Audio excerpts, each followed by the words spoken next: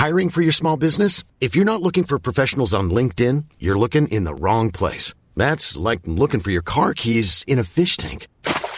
LinkedIn helps you hire professionals you can't find anywhere else, even those who aren't actively searching for a new job but might be open to the perfect role. In a given month, over 70% of LinkedIn users don't even visit other leading job sites. So start looking in the right place. With LinkedIn, you can hire professionals like a professional. Post your free job on linkedin.com/people today.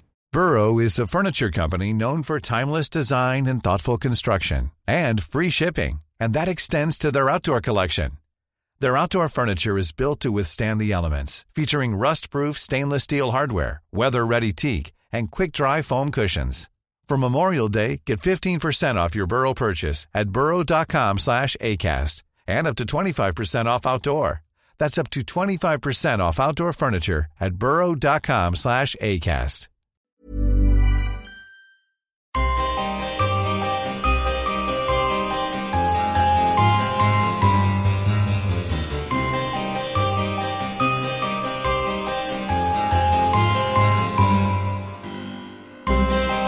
Welcome to the Poisoner's Cabinet. I'm Sinead. And I'm Nick. And this is your weekly podcast exploring the lives of the great poisoners and poisoning cases from across the centuries and creating curious cocktails inspired by the tales that we tell. And it's episode 48. What a wonderful week. Week 2 of lockdown. How are you, Nick? I'm alright. Working from home. It's all very exciting. Is it? We did say we weren't going to talk about this because nothing is changing. Oh no, that was on Patreon where the two of us were just, it was Monday, we were drinking heavily and just going, but now it's kind of midweek and it's like, oh yeah. And we're the two of us are drinking heavily. Exactly. But we're over hump day. It's fine. Right, okay. So much potential. But still, not much has changed. No, not much has changed. The death rates are rising. It's we're confined to our house forever. But, you know, it's probably fine as long as we have alcohol. Exactly. That's all one needs in these situations. Exactly. Any poisonings this week? No, don't believe so. No, not in your general area. Not in my general area of where I can reach from my desk. So I'm being fancy calling it a desk. It's in fact my dining table. No poisonings in the house and no hints of murders around you or anything or next door that you've had to investigate? Well, not in the immediate vicinity. Oh, good. I mean, there is no one living in the house next door. Or perhaps they are dead and just very, very quiet. Oh, okay. That's fine. They haven't found the body. Yeah, so it could well be that many murders have taken place, and quite successfully. And you have just been sitting, swilling your brownie going, I hear nothing at all. Exactly. All is quiet, all is well with the world. I'm sure there's two sides to this. Speaking of poisonings and people dying, some people we really hope don't die are our fabulous Patreon subscribers. Oh, that was weird. I'm just trying new segues into that every week now. Because that was a delight, that one. We hope you don't die. Exactly, we hope you don't die. And fuck off as well. You sitting there judging. I don't hear you making up witty repartee on the dime. I don't hear this either. Ooh, this kitten's got claws. That was quite a good retort. Very witty. That was very good. Very good. Yeah. Well, shall we thank our Patreon subscribers? We should indeed. So thank you so much to the darling Maggie Reed. Thank you to Janelli Montez. And to Sarah Nugent. Thank you very much. You're all entirely delightful. Beautiful, sexy people. Sexy names this week. Those were all exotic, fun names. I like them. Yes, Maggie. Maggie. Sarah. They're strange and exotic names. Okay. Well, the surnames are quite good. You've got Nugent. Yes, Excuse me for trying to bring a bit of mystery to their lives. It's lockdown. Let's just give them 2 seconds of happiness. Thank you so much for subscribing and enduring this abuse, apparently, that we told out over the airways. Absolutely. Probably not subscribing for long. No. Well, Nick, are you ready to drink cocktails and talk about poison? I certainly am. I've already had 2 glasses of wine, so that's probably where a lot of this is coming from. And I sense that has loosened your tongue. Well, we could, and we really could, Nick, drink poison and talk about cocktails. You don't know what I put in your wine. This is true. Yeah. Well, unless you've snuck into my house and I haven't noticed in the past 6 weeks, then I think I'm okay. You know I could do it. This is true, you could. I could sneak into your house, I wouldn't do it quietly. That is also true.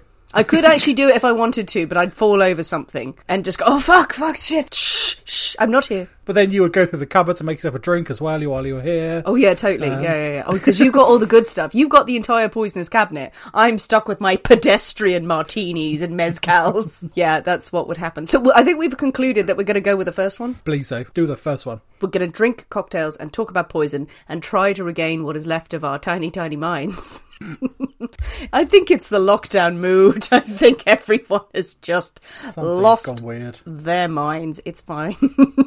You're not allowed wine to start your episodes anymore. You're allowed a Negroni. When you have white wine, the cat claws come out. But that's what the people pay for, honestly. Well, exactly. You are paid to deal with this abuse. Well, actually, most of the people listening to this one, they're not paying. It's free. It's free abuse. If you want Sinead to get more abuse, then join our Patreon. Oh, that's dark. Where over there is just vile and vitriol. I'm very nasty. Patreon's more like kind of after hours, crowded around that last whiskey at a darkened bar, just bitterly muttering about poisonings and the tales that we've heard. That's why Patreon's such a great place. And the few who are initiated, they know it well. Well, it's your story, Nick. Yes. Hooray, hooray, hooray. But as we've established, we can't hear a story without a cocktail in hand. Madness would be such a thing. Insane. Far worse than anything we've said today. As it's your story this week, you got to choose the secret ingredient that will flavour the cocktail and is inspired by the tale that we tell. And this week's secret ingredient is wine. Wine? A lovely white wine. A white wine. We have not done a white wine. We've done red, we've done sparkling. And we've done fizz, but no white. Yes. Now, we love a martini, which is vermouth-based, which is a wine-based spirit. Is it vermouth a wine-based spirit, yes, isn't it? It is, yes. It's like a fortified thing, yeah. But having just white wine in a cocktail, ooh, that could be dangerous, yet delicious. I'm intrigued. Well, hopefully it is going to be delicious. We shall find out soon enough. Indeed. So, with white wine as your inspiration, what have you come up with? I have made a very exciting white wine spritzer. No, you fucking haven't. No, I haven't. No, God. I lied. I swear to God, I believed you. I was like, I don't want that. What? Oh, thank the good Lord. No, I lied. I'm so funny.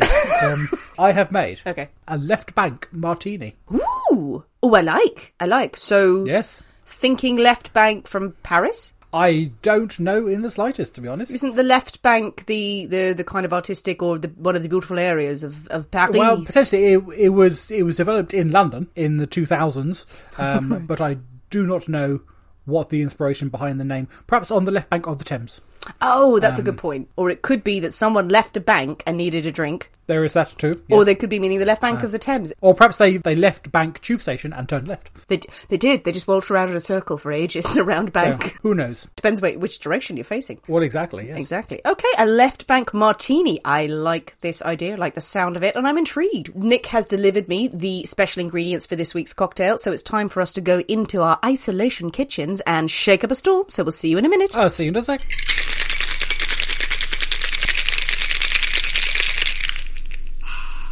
And we're back. Hello. So, a left bank, Nick. Looks sophisticated. Looks very fancy. I did look up left bank in the interim while mixing up the cocktail, and I was right. It is the left bank of Paris was where all the artists were. All the artists and the thinkers and the great philosophers in, I suppose the Belle Epoque, and then a little later on, I'm not being a historian on this one, but yes, the left bank. So an era of beauty and of art and of free thinking and of creativity. And now we have a cocktail to go with it. Well, indeed. So it looks very beautiful. It does indeed. It looks very sophisticated. Not at all brown. Yes, because we've had a bad run, haven't we? We had a bad run. A mediocre run, which is the worst kind of run. A questionable run, haven't we, really? There's been a few relatively uninspiring drinks. Yeah, they were only okay. So we got high hopes for this one. Well, I'd say talk us through it, but now you refuse to do that until I've tasted it. Nope, none of that. Let us have a taste and see what we think. So Merry cheers. Christmas. Merry Christmas. Ooh. I find that very pleasant. That is incredibly pleasant. That is very nice indeed. Oh, it's elegant. Oh, it's elegant. It's sophisticated. I don't know what it wants me to do. It's nice. That's I like lovely. That. It's very good. So All I can get is definitely a martini flavour without any of the harshness that you sometimes will get with with the gin martini, I guess. And there's a little perfume to it. So, I'm intrigued, Nick. Talk us through it. Well, we have the basis of a martini, so we have gin and vermouth. Okay. We also have some white wine. As established. But then we also have elderflower. Really? Which is your perfumey aroma that you're getting is, in fact, elderflower. Yeah, because I normally hate elderflower. Yes, I know you're not a fan of elderflower, so I'm quite glad that you don't dislike this one. I mean, there's half an ounce of elderflower. It's quite a bit, actually. So I would be tempted to knock it down slightly, because I find it quite noticeable. And not unpleasant, knock it down a wee little bit, but otherwise it's a really nice drink. I think that's lovely. I mean, honestly, I am not a massive fan of the elderflower. I don't mind it, but I find everyone puts elderflower in everything. I think there was a period maybe about 2 years ago where elderflower was everywhere. Bloody everywhere. Elderflower gin, elderflower syrup in wine and champagne, elderflower in your food, and it's too perfumed. It's a really strong flavour, and it was overused, much like lavender. And so, normally I hate it. But that, honestly, I mean, you said knock it down a bit. I just got a hint of the perfume, but I'm not getting, elderflower. It's lovely. Excellent. It's smooth. Well, again, for this one, as I always do, I've had to buy a massive bottle of elderflower liqueur. So expect it in many future cocktails. Because there are a surprisingly large amount that do require a drop of elderflower. And now I'm quite glad to have this in the cupboard now. Well, this is good, because elderflower has not come up as an ingredient yet, and elderflower is technically poisonous. Indeed, so... Elder is very witchy. It's associated with witches, and it can conversely be good luck or bad luck, depending on which side you fall. Depending on what day it is of the week it is. Yeah, I personally find elder trees and elderflower and elder bushes quite horrible, so I remove them from my gardens before the berries can have a chance. Well, luckily, there's no actual elder tree in this cocktail. Oh, thank God. Nor is there one in the story, so we are safe on all fronts. Hooray. So, with our left bank martinis firmly in hand, are you going to tell us the story, Nick? I am. I'm so very glad you picked up on the left bank of the Seine, because we are, in fact, going to Paris for our story. I'm Sandra, and I'm just the professional your small business was looking for. But you didn't hire me, because you didn't use LinkedIn Jobs. LinkedIn has professionals you can't find anywhere else, including those who aren't actively looking for a new job, but might be open to the perfect role, like me. In a given month, over 70% of LinkedIn users don't visit other leading job sites. So if you're not looking on LinkedIn, you'll miss out on great candidates, like Sandra. Start hiring professionals like a professional. Post your free job on linkedin.com/people today. Burrow's furniture is built for the way you live. From ensuring easy assembly and disassembly to honoring highly requested new colors for their award-winning seating, they always have their customers in mind. Their modular seating is made out of durable materials to last and grow with you. And with Burrow, you always get fast, free shipping. Get up to 60% off during Burrow's Memorial Day sale at burrow.com/ACAST. That's burrow.com/ACAST. burrow.com/ACAST. Hey, it's Ryan Reynolds, and I'm here with Keith, co-star of my upcoming film, If, only in theaters May 17th. Do you want to tell people the big news? All right, I'll do it. Sign up now and you'll get unlimited for $15 a month and 6 months of Paramount Plus Essential Plan on us. MintMobile.com/switch. Upfront payment of $45 equivalent to $15 per month. Unlimited over 40 gigabytes per month. Face lower speeds. Videos at 480p. Active Mint customers by 531.24 get 6 months of Paramount Plus Essential Plan. Auto renews after 6 months. Offer ends May 31st, 2024. Separate Paramount Plus registration required. Terms and conditions apply if rated PG. Hey there, it's Michelle Norris. I'm host of a podcast called Your Mama's Kitchen. When I travel, I'm usually looking for a way to find a taste of home when I'm not at home. And one of the things I love to do when I am at home is entertain. And Airbnb allows me to do that. When I was in California recently, I rented a house that had a great kitchen. And when we were sitting around the table, we were all thinking, we're in someone else's house. Someone could be in all of our homes as well. If you have a home, but you're not always at home, you have an Airbnb. Your home might be worth more than you think. Find out how much at airbnb.com/host. So it's a hot summer night in August 1933. Ooh, I like it. Hot jazz out there on the left bank. Hot summer's night. Monsieur and Madame Mayeux are sound asleep in bed in their apartment. Number 9 Rue de Madagascar. I'm not going to attempt to pronounce French things in a French way because it'll go very, very bad. especially after some wine. It'll get very insulting and turn into an episode of Hello, Hello. So it's probably best we don't do that. That's just in a Patreon episode that we'll follow up with. The nearby church bells have just chimed midnight when suddenly a scream rips through the building. Oh my God. A few seconds later, there is a mad pounding at the front door, and the voice of a young woman cries out, "Monsieur Maillot, wake up, come quick." Oh God. Now, Monsieur Maillot and his wife groggily wake up and stumble out of bed, and by the time they have put their nightgown and reach the apartment door, the whole house is awake. It's a big 6-story townhouse, lots of apartments, lots of families. So like a tenement building. Like a tenement building. It's still a quite nice, sort of middle class sort of place. But it's Paris, please. Lots of people living in this place. So there's lots of people who have come out of their apartments into the stairwell. What is this racket going on? The concierge of the building, he is rushing up the stairs, demanding to know what all this commotion is about. Oh, goodness. I love the scene setting here, actually. I know, it's very midnight in the streets of Paris. I love it. When Monsieur Maillot opens his front door, a young woman falls into his arms in sobs. She is a tall, dark-haired and beautiful. Is it Esmeralda? It's not. The hunchback has not struck again. Wearing a sparkling evening gown underneath a man's overcoat. Monsieur Maillot instantly recognises this woman as Violette Noziere, the daughter of the couple who live in the apartment opposite. He tries to calm her down and find out what is going on. "It's Mama and Papa," she cries. "They're dead. The place is full of gas." Oh, Christ. And as soon as she has spoken these words, that sweet sickly smell of gas starts seeping out, and it's quite obvious. Now, the concierge, he gets a whiff of this and he heads straight downstairs to turn the gas off in the basement. And when he returns, he opens the front door to the Noziere's apartment and he is hit by a wall of gas. All the gawkers and onlookers from the stairwell, they rush back to their own apartments and slam doors and start stuffing coats in the gaps to stop the gas coming into their own homes. The concierge, though, he's a brave chap. He clamps a handkerchief to his face. Yes, that all-encompassing good bit of armour. Absolutely. There. A handkerchief will sort you out against anything. And he rushes into the apartment. He finds the gas on the kitchen stove. Mm-hmm. No flame, obviously the gas just left on. He quickly turns it all off and throws open all the windows in the apartment to get some air and try and clear the gas out.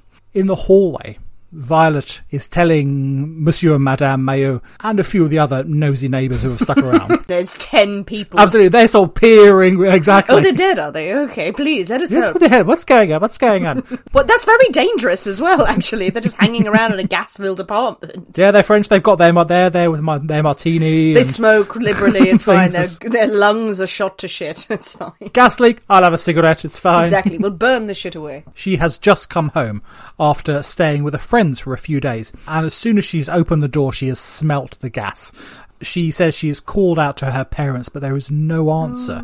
She says she's run through the apartment and found her father's body lifeless on the bedroom floor, her mother laying in the bed next to him. Aww.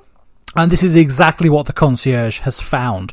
Jean-Baptiste Noziere lying on the floor in his nightshirt beside the bed, one hand clutching the leg of the bed as if he had been trying to stand but was too weak and wasn't able to hoist himself up. Oh, God. His wife, thin and frail, lay in her nightgown on the bed, her hands neatly folded by her side as if she was expecting death. Ooh, intrigue. Intrigue. What the fuck? During all this commotion, thankfully, someone has had the thought to call the authorities. Yes. You would hope, and thankfully someone has, and soon the apartment is full of activity. There's a uniformed gendarme taking notes of Violet's account in the hallway, finding out what's happened, getting her statement. I mean, she says she's not been staying home much of late, and she knows of no reason that her parents would do such a thing. She is instantly leapt to the assumption of suicide. Yeah, because it seems like she's laying on the bed, that the husband and her have had a conversation. He's gone and lit the gas, come back and tried to hoist himself into the bed and didn't quite make it. Solved it, cracked it, there we are. Sorted. Yeah. So that she knows of no reasons for her parents apparent suicide. Possibly money worry, she thinks, maybe, but who knows. Violette is led away by a concerned neighbour down the stories of the building. She doesn't want this young woman to see the bodies of her parents stretched out of the apartment. You can imagine in an apartment building, everyone would be getting in on it, wouldn't they? Be like, oh no, come to my house and have tea. Tell me everything you know. So the body of Monsieur Noziere is covered and taken out of a stretcher. Now medics are just about to draw a sheet over the face of Madame Noziere when one of them shouts, "Quick, get me a mirror." No. A gendarme quickly grabs one from the nightstand and holds it under her nose, and to everyone's amazement, there is the faintest sign of breath. She's alive. On this mirror. And a cry went out throughout the building. She's still alive. Ooh, I'm fully like hand to mouth at the moment. I was not expecting that. Oh my god, what a twist. She is rushed to the nearby hospital of Saint Anton. It is touch and go. The doctors work throughout the night. She's in a coma.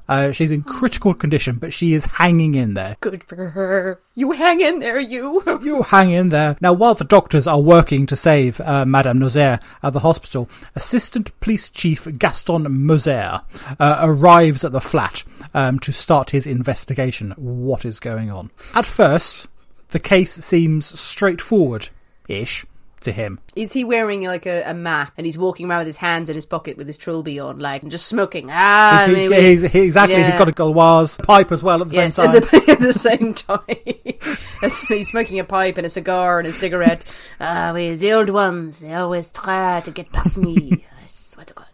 Mon Dieu. He reasons that for some reason, the couple have chosen to turn the gas on and lie down to die. So sad. They think then perhaps Monsieur Noziere has had a change of heart at the last minute, and he has tried to get back to the kitchen to turn off the gas, but he is overcome by the fumes, too weak, and he has fallen to the bedroom floor.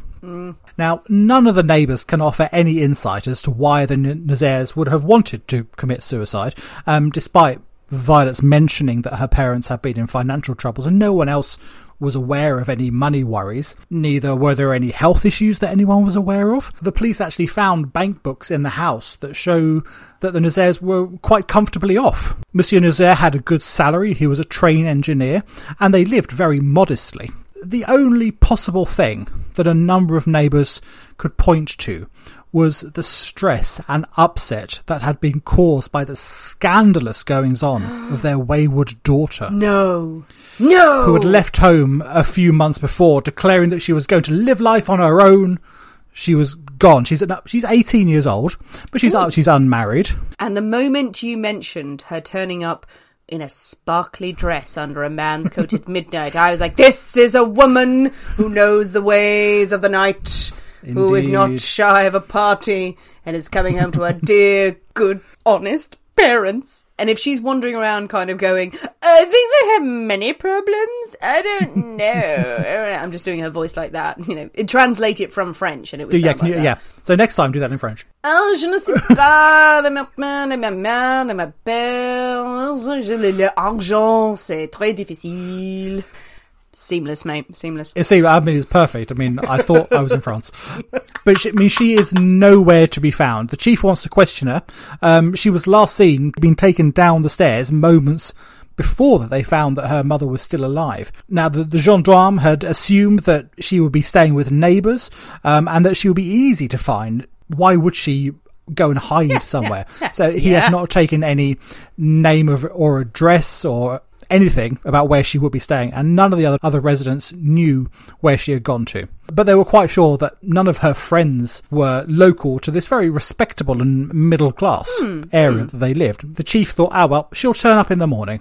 He was more concerned that she didn't know that her mother was alive. Yeah. What did she do? Did she just go in and just go, they're dead, and then just walk out? Well, there was gas, so she couldn't, the whole place was full of gas, so she couldn't stay there and pretend to examine. No. So she smelt the gas, saw her parents, ran out to get help. But she said they were dead. And she didn't say she was help convinced me. They were dead. Banging on the door, she wanted help. She was going, they're dead. Yeah. I can't imagine in a gas-filled apartment she had stopped to check for a pulse. True that.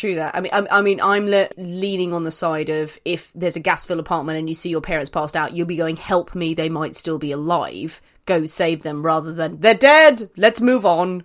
Maybe she was just knocking on the door to go, by the way, my parents are dead, let's organise the funeral. But there was one thing in the apartment building that was puzzling Chief Noziere. The kitchen table still had the remains of an evening meal, complete with half-drunk glasses of wine. Lovely wine, you say? Yes, lovely glasses. Half-drunk. Absolutely madness. They had to have killed themselves if they just went, we can't finish this wine. It's time to end our lives. But, puzzling thing, the table was set for 3. What the fuck? No. What? What? Who was this third diner? I mean, it was possible that the Nozieres had made their suicide pact over dinner, didn't clear the table, and got straight to it. But who was this third person? Who was the third party? We don't know. Did they bring the wine? Was it that bad a dinner party? Was it just one of those dinner parties where someone came round and went, sure, the fish was fine, it was all right. And then they left, well, we have to kill ourselves now, we can never face society again. Now, no one had seen anyone else in the building on that day. The concierge confirmed he had been sitting out front until about 10 in the evening, and he was sure that the only people who he had seen were other residents of the building. There were no guests or anything like that. Violette hadn't been there herself before the 12 o'clock discovery.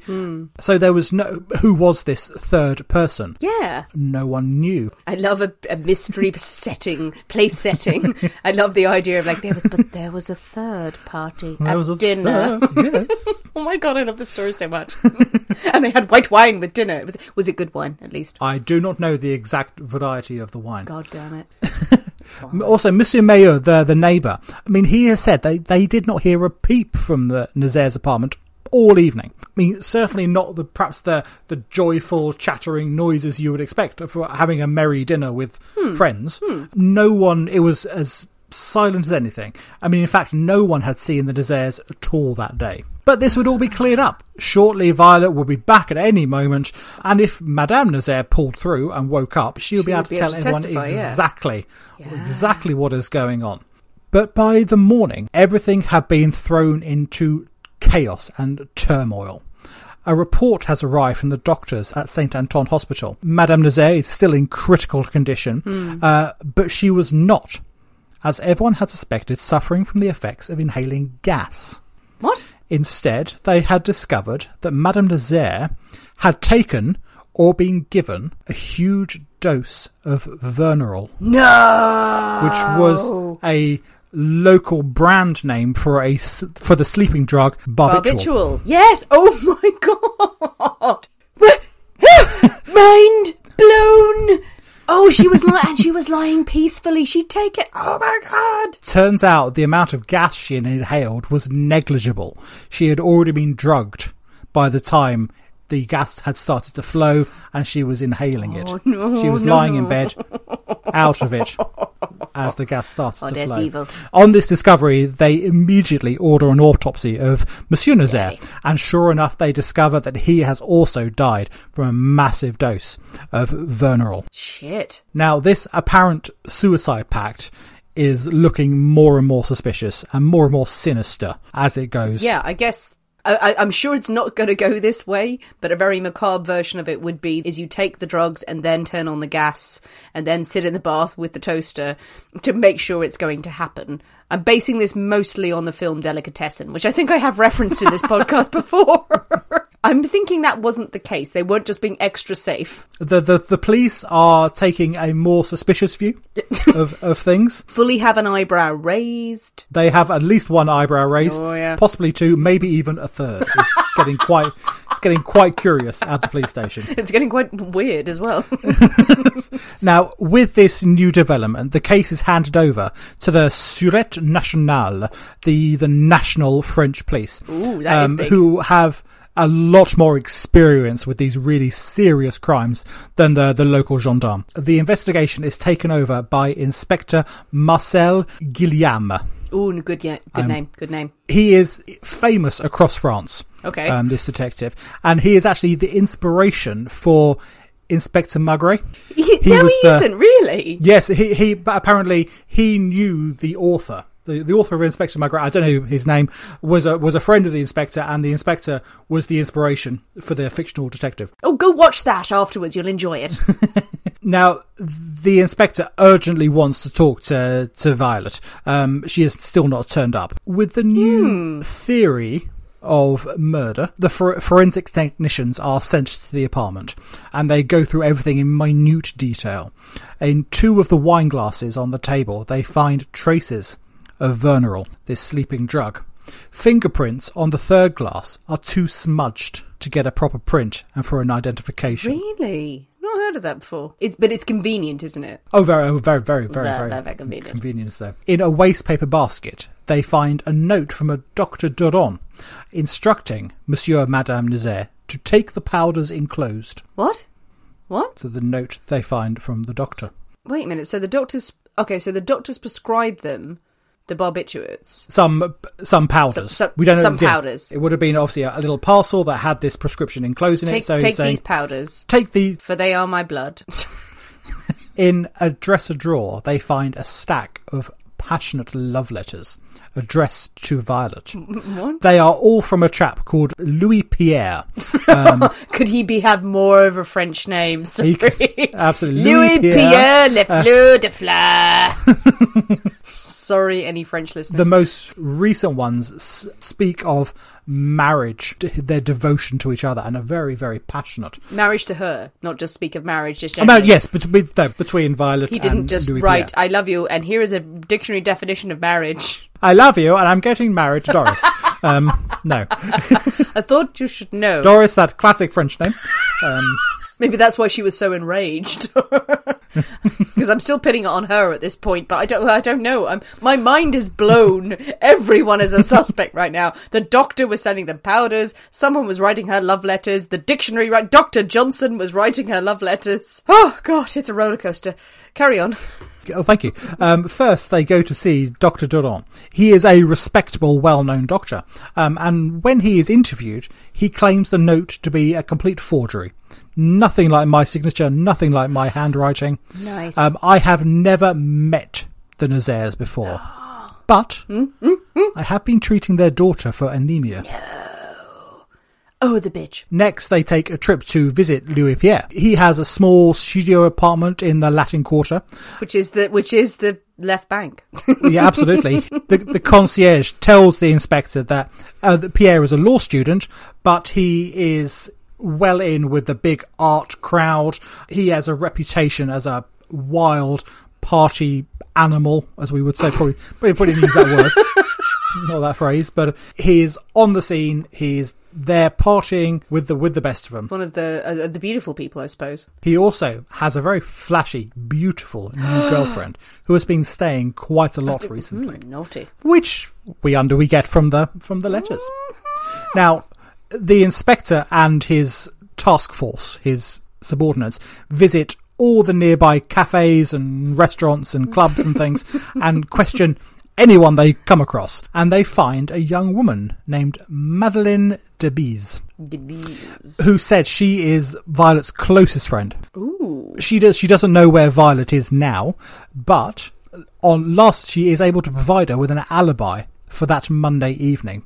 The night that her parents have died. Violet and I were at a party, she says, with some student friends last night. We had dinner at about 5 in a little brasserie up the street, and then we went dancing at the Bal Tabrin. We were tired and we left the party early, about 11 o'clock. And Violet said she thought she'd go home to her parents for the night. Mm-hmm. That all tied in very nicely with her then arriving around midnight at her parents' apartment and discovering that. But she has got an absolute alibi now for her movements throughout that evening. It sounds completely plausible. Also, can I just say, God, that sounds nice right about now.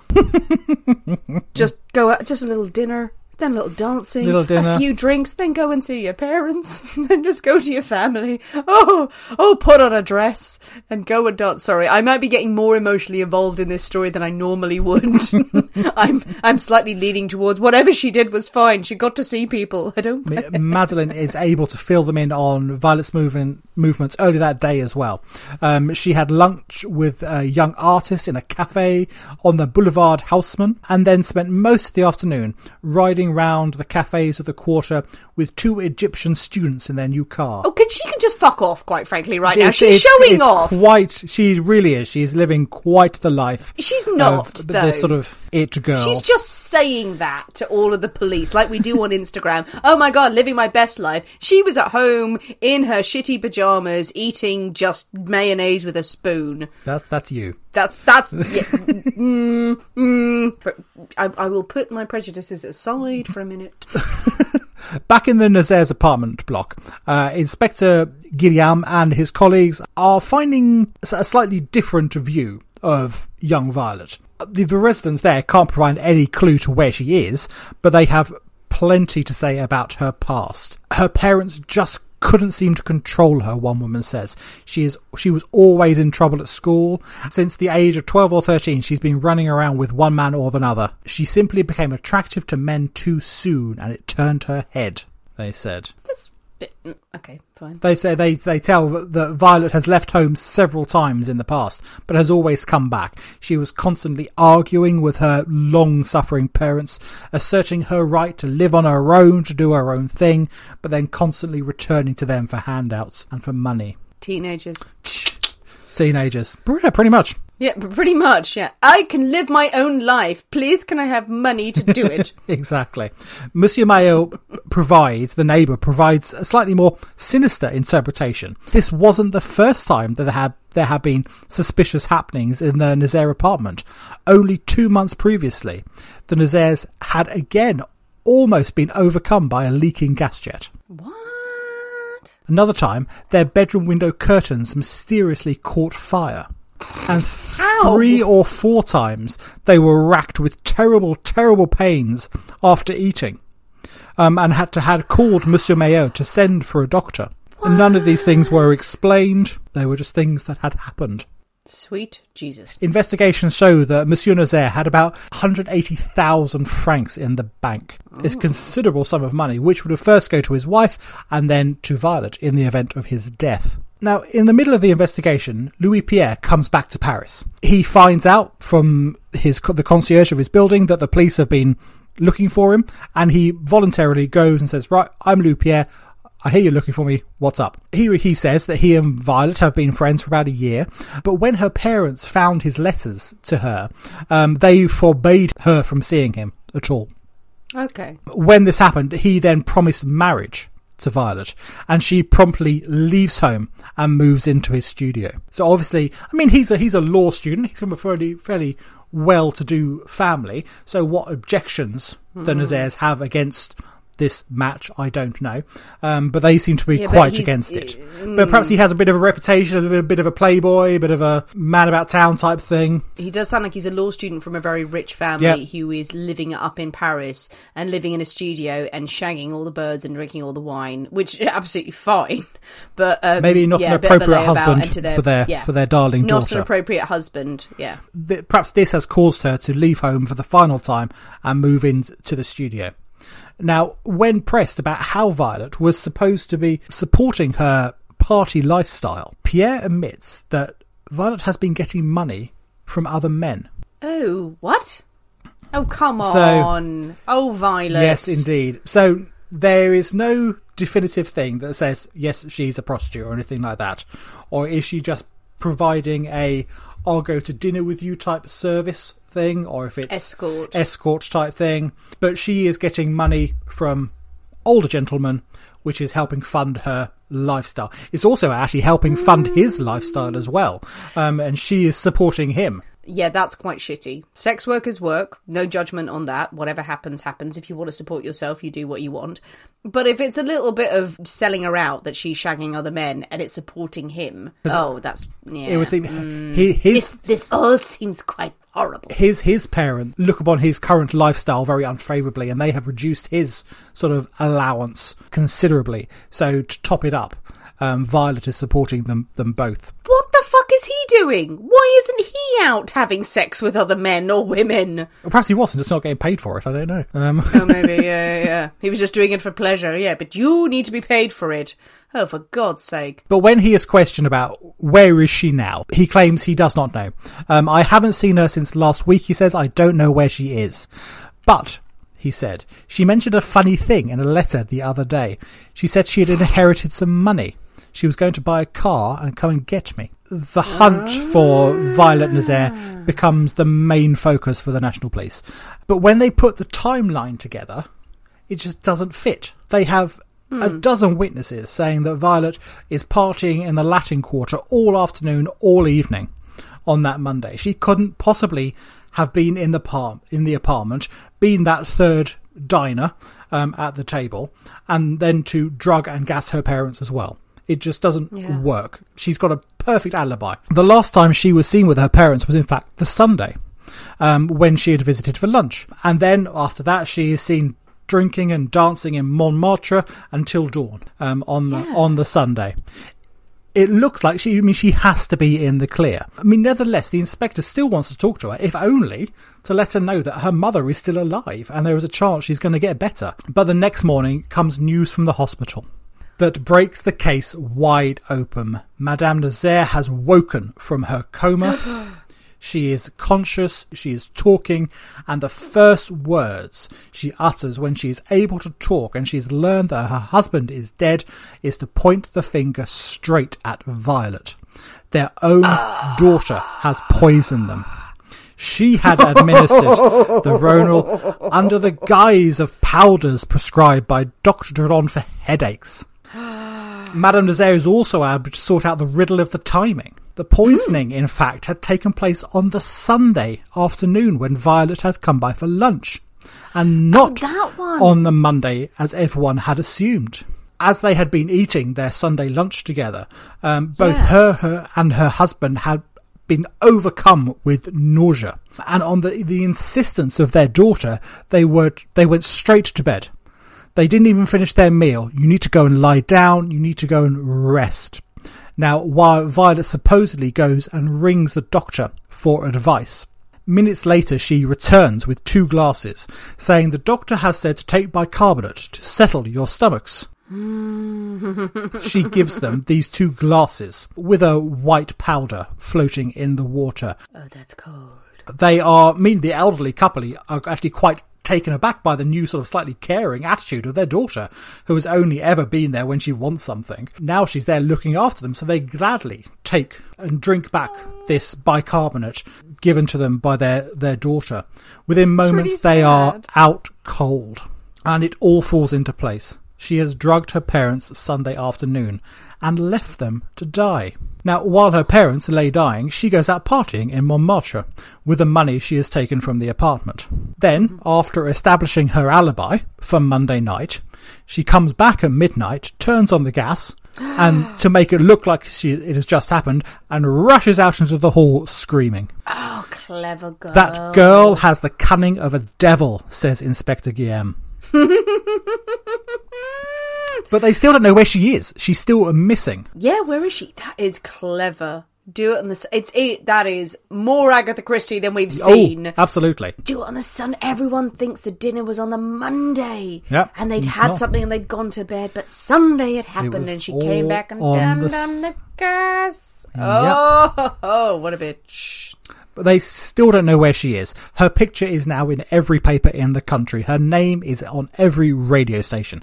There is a nationwide hunt for this cold-blooded woman who would kill her own parents. When Madame Noziere is allowed back into her apartment, she finds that 3,000 francs that had been in the dresser ready to go to the bank was missing. Also, 1,000 francs that she had hidden amongst her dresses is also gone. It is now clear to the police how Violet has enjoyed such an extravagant few days.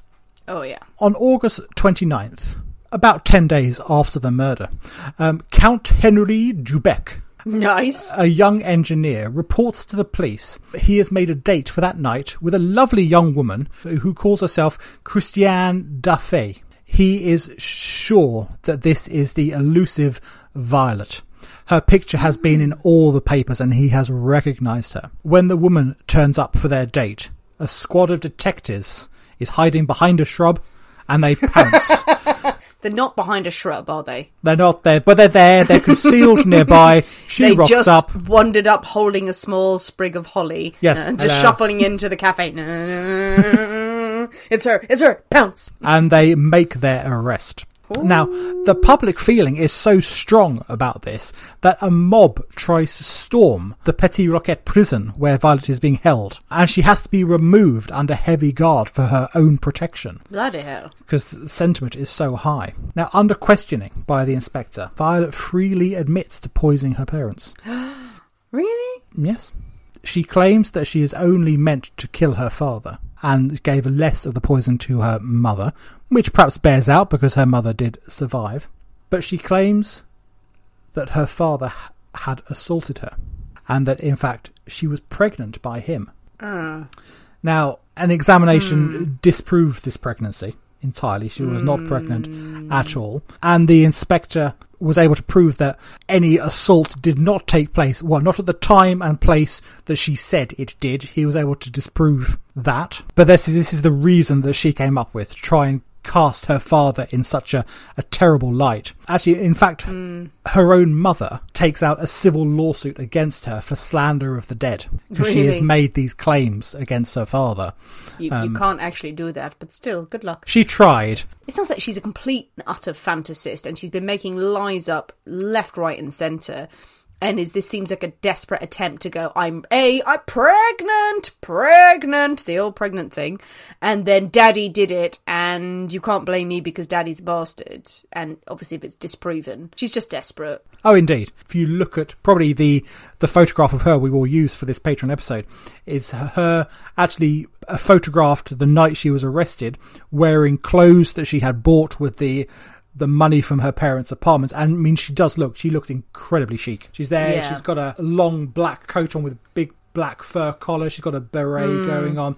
Very French, very sophisticated. All freshly bought with the money she had stolen from the apartment. So it doesn't seem like the actions of someone who has just been physically assaulted. Indeed not. No, absolutely not. Jesus. More than a year passes before the police investigation is complete, and they are happy to go to trial. Now, during this time, she has been annihilated in the press, absolutely torn to pieces. She is now seen as this scarlet woman, this middle-class prostitute, this habitual liar. She is torn to pieces, torn to shreds in the press.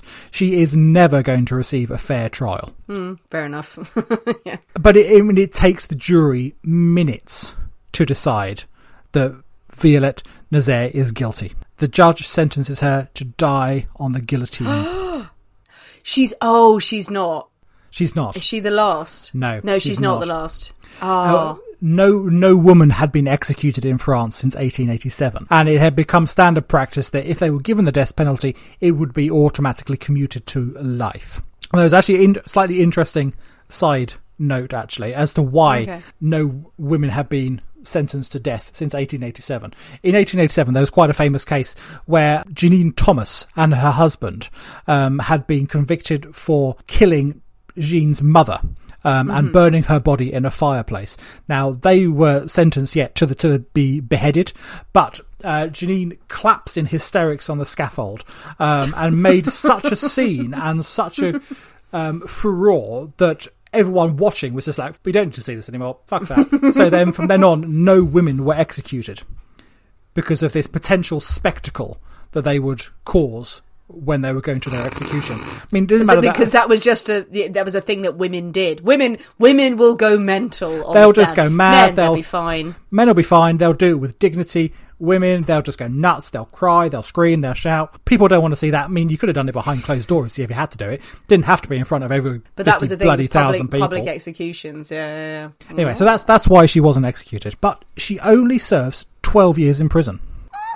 In 1945, she is freed. Now, 1945, I suppose French authorities have a bit more to worry about after the Second World War. Well, it's ended. They're fine. I think they had a bit to contend with after that. Yeah, well, before that and afterward, it wasn't plain sailing. No, indeed not. She goes and she lives for a further 20 years. She eventually marries. She has 5 children of her own. And in fact, by the end of her life, she is a devout Christian. She is a respectable woman. She is beloved by her family and her neighbours and people in the town. Possibly most surprising is that her mother actually ends up living with Violette and her new husband. What? And outlives her notorious daughter by several years. Was that what she wanted to do the whole time? Was just watch her daughter die, going, I outlived you, you bitch. But maybe so. I don't know. But obviously, some sort of reconciliation was had there. So that is the story of Violette Noziere, who killed her father and tried to kill her mother for the cash and the fancy hats it would afford her. Great story. Oh, that was edge of the seat stuff, actually. I was just listening to all of that like, what? Yeah, mother went to live with her in the end. Indeed. God, that's weird. And everything that she had done. It's one of those things, because there was another account that the Inspector Guillaume chappie, years later, he wrote his memoirs. Years and years later. And he referenced this particular case in his writings. And he was known as a very shrewd judge of character. He knew people. And he actually suspected that what she had said about her father may have been true. And then, so it does potentially make you think, well, perhaps did the mother know it was true? And if she was happy to go and live with her daughter who had done this thing and quite openly admitted to having done this thing. So there is something that weird there that might be... Yeah, it is food for thought, isn't it? Potentially possible. I mean, I don't know if we can say that it justifies murder. No, I don't. Nothing justifies murder. Nothing like that, but obviously... As we've always said, nothing justifies murder. There's many schools of thought you can go down. The most obvious two are that if she was molested, if she had been molested by her father, she would be acting out. She would be being an absolute terror to her parents and going off and trying to forge her own ways and escaping their control or escaping her father's control. If that had all been going on, then killed them to take the money. That it explains some of the sociopathic, psychopathic behaviour if you've been subjected to that. There's also the other school of thought where she claimed perhaps she was just a party girl and she just loved her life. Yeah. She wasn't ashamed of lying and doing what she needed to get the money to do what she wanted. She was having a great time. It's possible that she was just a petulant teenager who was going off and living the wild life and was just annoying their parents, and she made up lies and she made up whatever excuse it was. If she tried to kill them, the father story makes more sense. But if she was just trying to kill them repeatedly because she wanted the money and she wanted to go off and live with her boyfriends, it's horrible. It's really, really grim and dire. Even for whatever reason she did it, the calculation and the planning of the alibis and I'll do it on the Sunday, but I'll find them on the Monday, and I've got my alibi set up. That requires some serious thinking and serious smarts to get that worked out. If she's thought that through that methodically, and there has been evidence of stuff beforehand, and the rest of her life she goes off and lives apparently a blameless life. Maybe people can repent, people can reform, but it does give a slight hint of a psychopath and a sociopath, really, if that's happening. It's an odd one, really. It's a curious one. Sometimes you feel slightly sympathetic, and then sometimes you go, no, she's just nuts. Well, all the evidence in that, aside from that allegation, was that she was nuts and that she was quite the bitch. The boyfriend and, making the judgments earlier on, saying like, oh, she went and did sex work, but he didn't. Maybe he had no idea. Maybe she was just off being a fancy woman and she was just getting cash off whoever was around. Maybe it wasn't a particular arrangement or anything he didn't know. But yeah, she was waiting to get the cash off mummy and daddy because she wanted to live the high life and lives were expendable. God, it's weird. Ooh, creepy. And also to claim you're pregnant when you're not pregnant. Oh yeah, that. Well, you're very obviously not, and that can be easily tested and verified. You know what, we could spend hours going over why the mother went to live with her daughter later on. Well, indeed, Maybe yeah. they did forgive each other and she was reformed, and 20 years later she was like, yeah, mummy, come and live with me. Look, I've got 5 kids. They're still alive. Look, I've proven myself. I haven't killed any of them. It's fine. Oh, that is a good story. Feels like a film one as well. Oh, we need to adapt that. Let's write a script and write a play based around it. I love it. What do you think, guys? What do you think of this case? Do you think, are you siding with crazy bitch? Are you siding with there was more going on here? Why else would she do stuff? Have you ever left the gas on accidentally and worried if you would be accused of poison? Because gas is horrible. Have you ever set your bedroom curtains alight? Send us your theories and your thoughts. And the left bank martini, absolutely delicious. That broke the bad run, Yep. The mediocre run, I should say. It definitely did. Yeah, and that was most welcome because it was really lovely. That went down an absolute treat. It's another one that, yes, you may need to get some elderflower liqueur, but there's a lot of cocktails, as Nick has said, with elderflower in it. And also, you can use that for many, many things. Just put it in your water. Right. It's an option. It's an option. But the recipe will be out on Friday. So let us know what you think. If you haven't already, come and join us over on Patreon, where there are loads of extra episodes, lots of extra free material, and you can come and have a chat with us and tell us what you'd like to hear from us on Patreon. We're doing a little survey at the moment. Check out our merch store if you haven't already. If you need some mugs, or if you need some stickers or some hoodies, if you're anything like me during lockdown, you're just buying shit for no reason. May as well buy some Poisonous Cabinet shit while you're doing it. Absolutely. It's very therapeutic. I highly recommend it. Quite right, yes. Thanks for listening, guys. We have been the people inside the Poisoner's Cabinet. We will see you next week. And remember, your loved ones are trying to kill you. Bye.